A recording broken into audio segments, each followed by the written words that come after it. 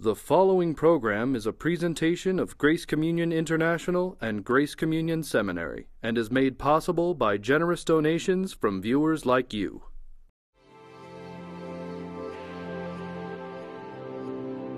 On this episode, A Viewer Included, author and theologian Dr. Roger Newell discusses Mary's response to Gabriel's announcement to her, as well as the importance of the Incarnation.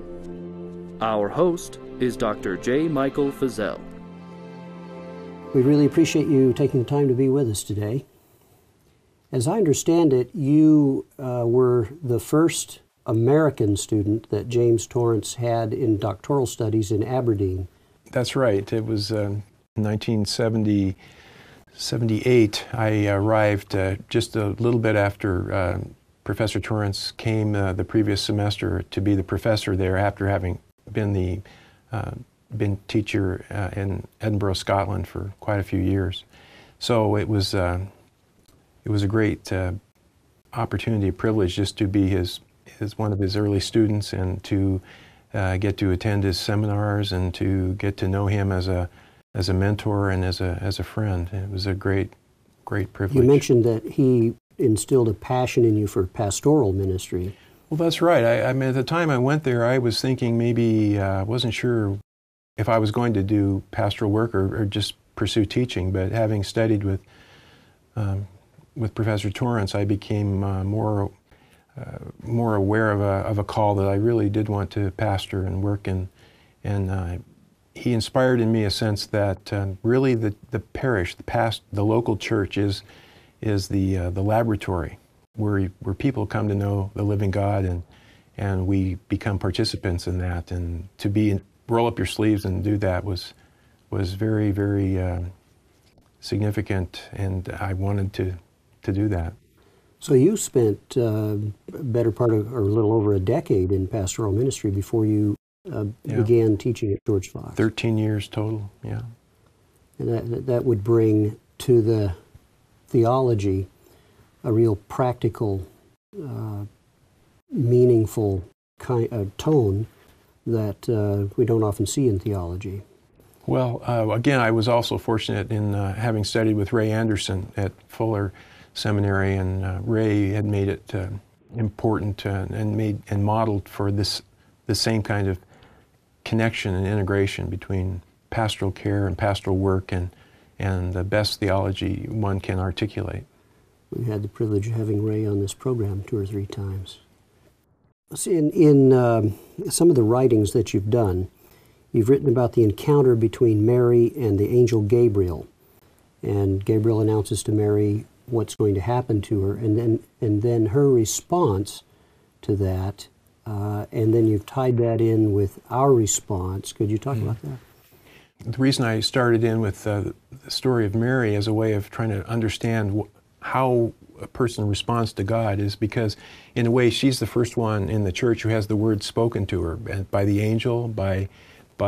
She's the one through whom the word becomes incarnate, and so her response then becomes, in some ways, a way to begin to understand what it means and how you and I can learn many years later to begin to respond. So she is a great example to see what is actually going on in learning how to respond to God. So I wanted to start with her.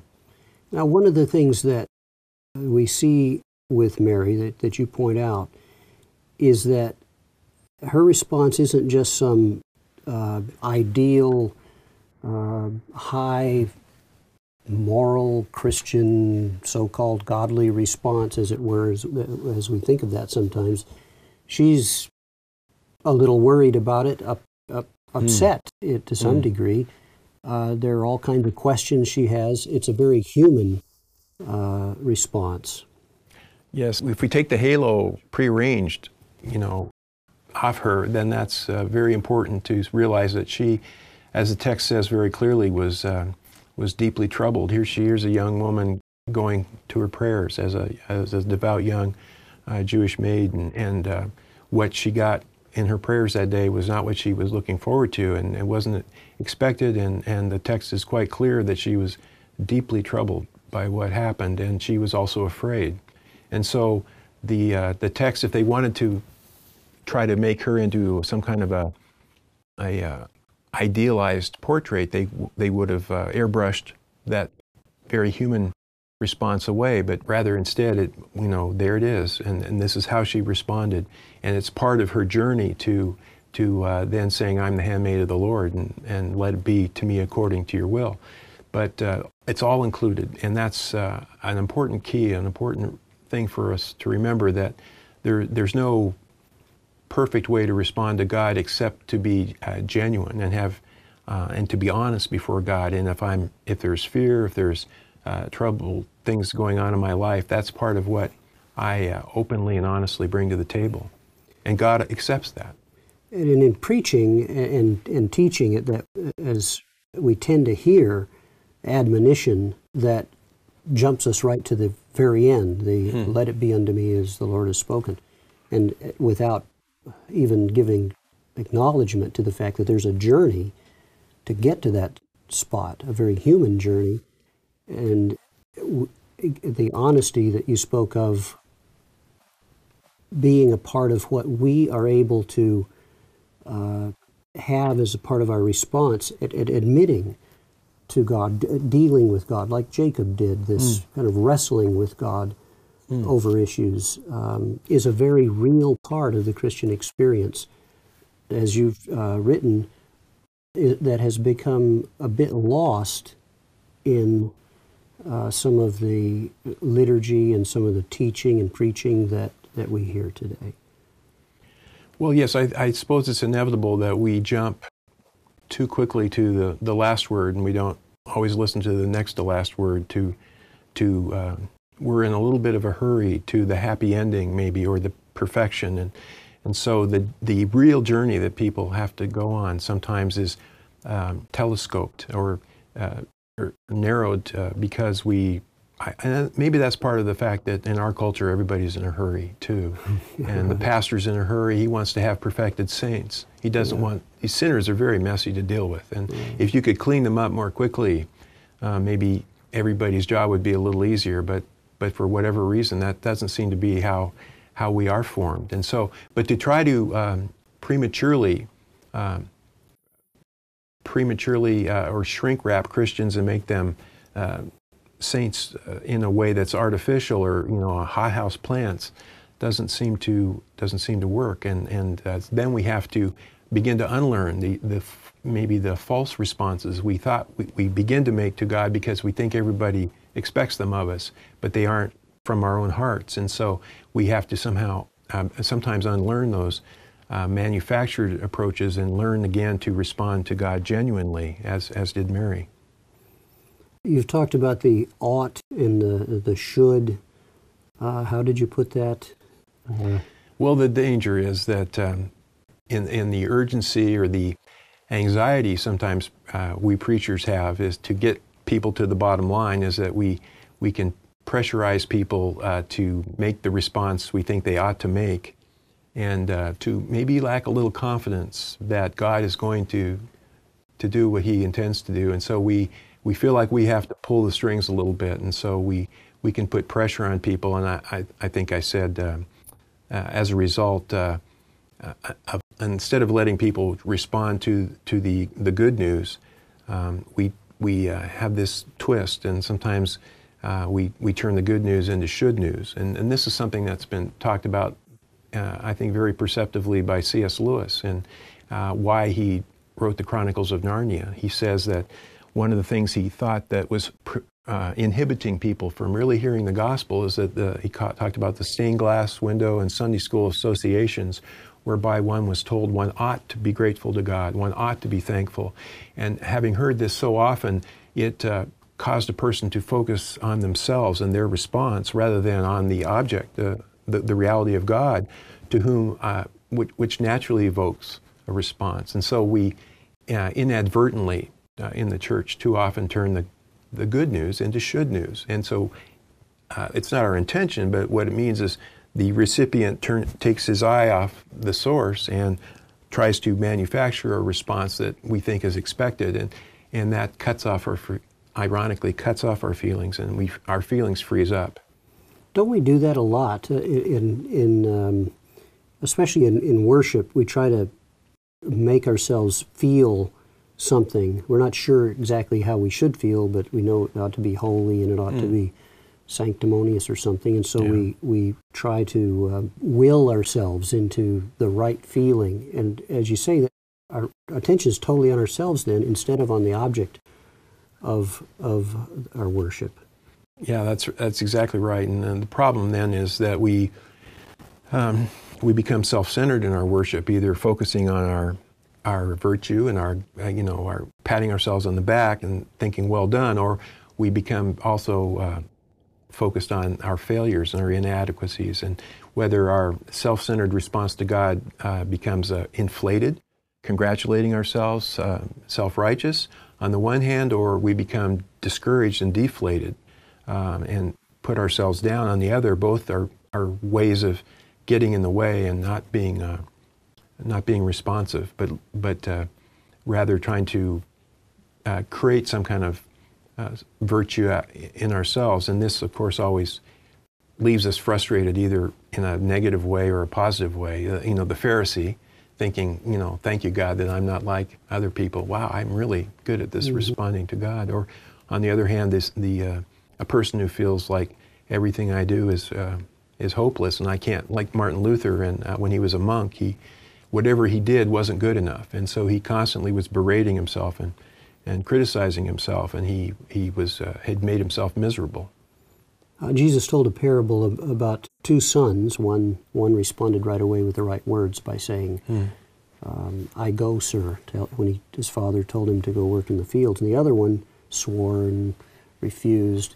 But in the end, the one who responded with the wrong words is the one who did what he was asked, and the other one didn't.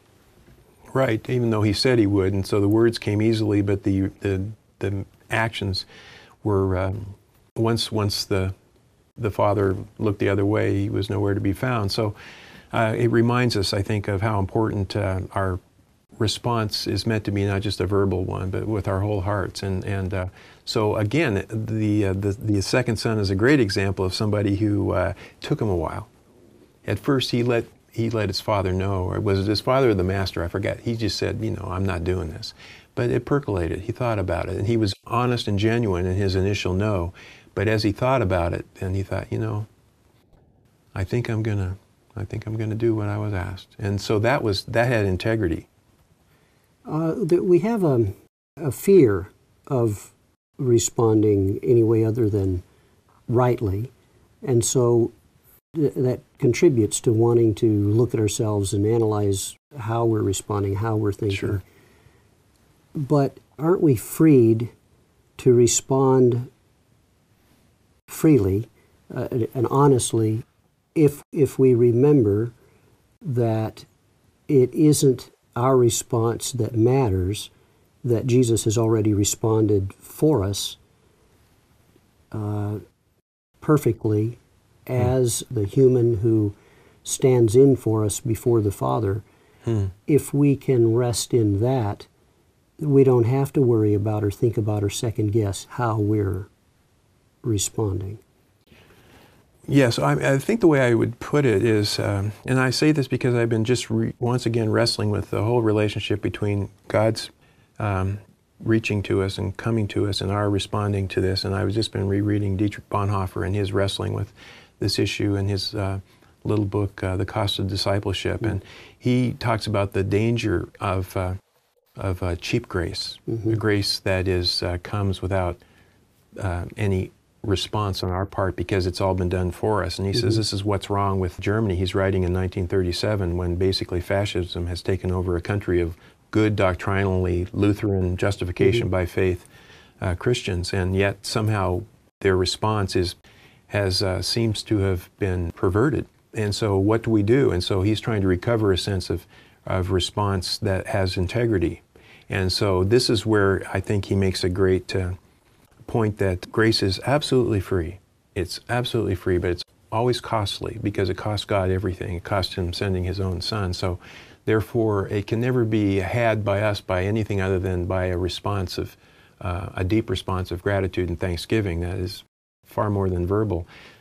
Professor Torrance used to, bring this home, I think, in an important way when he talked about God's grace being unconditionally free, unconditional. But he says, as a result, then the response is, therefore, not if you believe, if you have faith, I will love you, and so on. But because God in Christ has loved us and given us Himself so freely, therefore, we want to respond. That freedom to respond is evoked by the reality of God, not by some sense of obligation on my part that is in order to earn merit, but as the most natural way of responding to such a good gift. And it's freeing to know that our response is taken up by Christ in such a way that it matters and that it's healed. There's so much of a tendency toward carrying unnecessary guilt and carrying an unnecessary burden of second-guessing everything we do and worrying that God might not be accepting us and He's probably fed up with us and He's angry at us. But how freeing is it to know that that as we respond out of gratitude and a heart of appreciation for one who has, in fact, healed our responses and made them right. It seems to me that when I'm thinking rightly about that it keeps me in a channel of rest and freedom, and the less I'm focused on myself and how I'm responding, the better I respond. It's when I'm focused on myself and my responses that I seem to be hitting the edges all the time and bouncing down the river instead of going down the middle. Yeah, absolutely. I mean, another way that helps me understand this better is to always be aware that my response to God is always an accompanied response. It's not initiative. It's not me taking charge. It's not me asserting myself, but it's learning how, in my way, like those people we read about in Scripture, learning to realize that my response, whether it's initial fear, initial hesitation, or initially being deeply troubled, is accompanied, and this is the part of the importance of the humanity of Jesus, that Jesus became human, fully human, and His whatever response that we ever learn to make is never autonomous or on our own, but it's shared with Jesus Himself in His own humanity, connecting with our humanity, and that is part of the freedom and the freeing experience of learning to knowing that my response is not isolated in some kind of splendor of its own religiosity or whatever, but is taken hold of and brought before God the Father by Jesus the Son. You've written about Apollinarianism, or what you call functional Apollinarianism, and how it affects our worship patterns and even contemporary music. Could you describe Apollinarianism and then functional Apollinarianism, and then how does that affect our worship patterns? Well, this is a very complicated issue in some ways, and maybe we could get into this a little bit further later on. But what I would say now is what Apollinarianism, for our purposes, is it focuses on the sovereignty, or maybe say the deity of Christ, but forgets or sets aside the real humanity of Jesus. And when sometimes this affects us, we then have a worship experience, or we go to church in which we have forgotten that Jesus is truly human, and Christ in His humanity accompanies us in our prayers and our worship. And so we actually do have a priest in His humanity who accompanies our worship, again, to the Father. But if we don't have that sense of Jesus' humanity, and we just have a sense of Christ's exalted lordship, then we sometimes think, well, I've got to substitute. I need to somehow intercede for myself, or I have to somehow, or maybe my pastor has to somehow become the bridge. And we can inadvertently put all of our marbles on these very frail humans, myself or my pastor or whoever, to somehow create the connection between ourselves and God, and we end up with a functional Unitarianism in our worship and our prayers and our preaching. So it's as though Jesus is high and exalted, and we think of him that way, and we recreate the bridge or the gulf Yes. between humanity and God by focusing on Jesus as high, Pure deity. high and exalted. God alone, God only. But the uniqueness of our faith, I think, as Christians, is that God has in Jesus become truly human, as well as he is truly the divine. bridge and the mediator as a human being. That's right. I think a lot of people think of Jesus as being human when he was on earth during the incarnation itself, and then when he is resurrected and ascends to the Father, he's not human anymore. Now he's the exalted God with God, and we lose the human connectedness, but he remains human. Yes, this is a very profound and important thing, that our humanity has been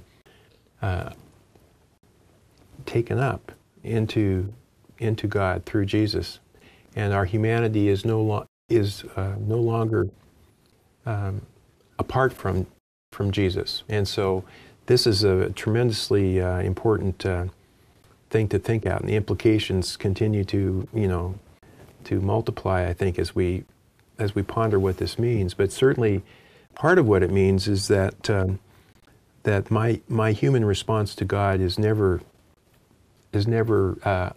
should never be seen in isolation from Jesus' accompanying me and in his humanity. So this is the great theme of the book of Hebrews, that Jesus is our high priest who in all things knows what we're going through, as tempted as we are, yet without sin. But he knows what it's like to be human, and he knows that from the most deep place of what it means to be a human being, in terms of all our human frailty. And that is the humanity he has worn and recovered and then taken up to God. And that includes me and all of my awkwardness and my brokenness and my imperfections, as well as my strengths.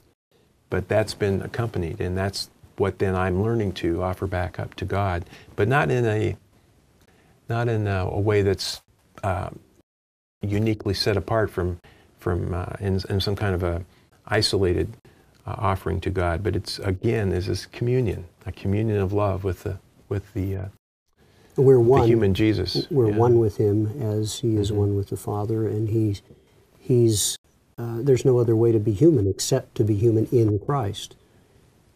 We live and move and have our being in him, and not just as the exalted, resurrected one, which he is, but as the human being, the glorified human. And even in his glory, remember those wonderful words from John Wesley's hymn, "The rich wounds yet visible above in beauty glorified." Even in his being exalted, he is, his wounds are still visible. His humanity has not been discarded as being something extraneous to the incarnation, extraneous to the reality of God. But it's been brought together again. This is the healing, the bringing together of heaven and earth, where God's will shall come and will shall be done on earth as it is in heaven. And Jesus is the first fruits of all that. And he's going to take all of creation with him, and he has done that, and he will do that.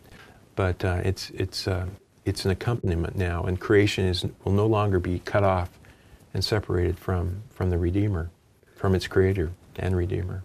It reminds me of one of the last scenes of Jesus in the New Testament or in the Gospels with the disciples is after his resurrection.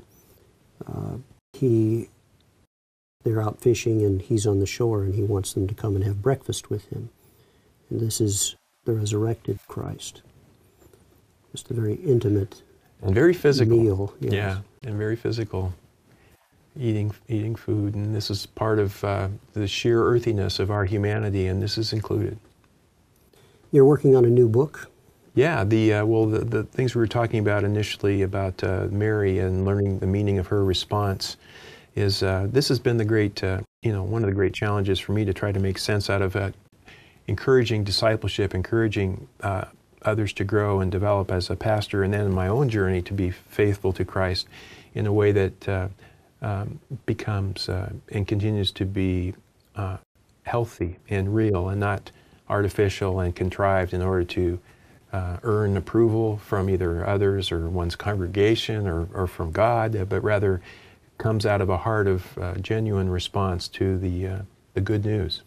And so I started with Mary, but I'm really trying to make sense out of what I see as a tremendous gift that C.S. Lewis in his writings has given the church about teaching people how to respond to God and how to, in his instance, how to respond to literature. What is it about? Why was Lewis such a great reader?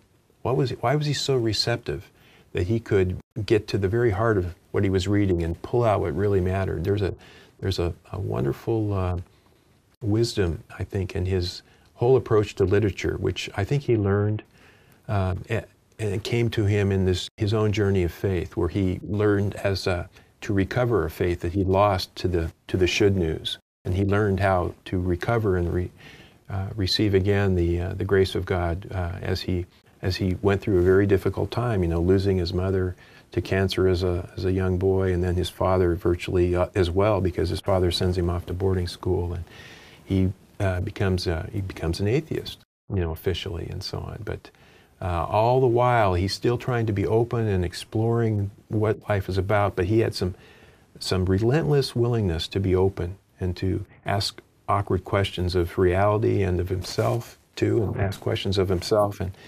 eventually this leads him back to faith, and applying some of those lessons which he, as a world-class literary critic, wonderfully gifted reader, applying that then to learning how to be open and reading of Scripture, our source book.